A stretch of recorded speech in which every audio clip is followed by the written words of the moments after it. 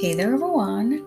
Welcome to Peepindling's podcast. God knows where you are today, and He knows how to get you to where you need to be.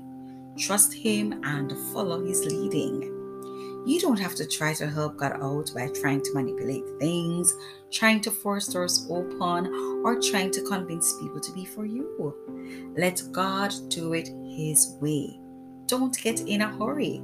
Let Him take over your life and run it. He knows how. Something amazing happens when you let God.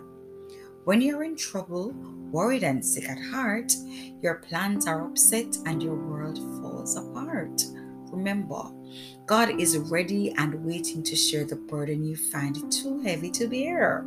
So, with faith, let's go and let God lead your way into a brighter and a less troubled day. The Word of God, according to Romans 15:4-5, says, "For whatsoever things were written aforetime were written for our learning, that we through patience and comfort of the Scriptures might have hope. Now the God of patience and consolation grant you to be like-minded one toward another, according to Christ Jesus."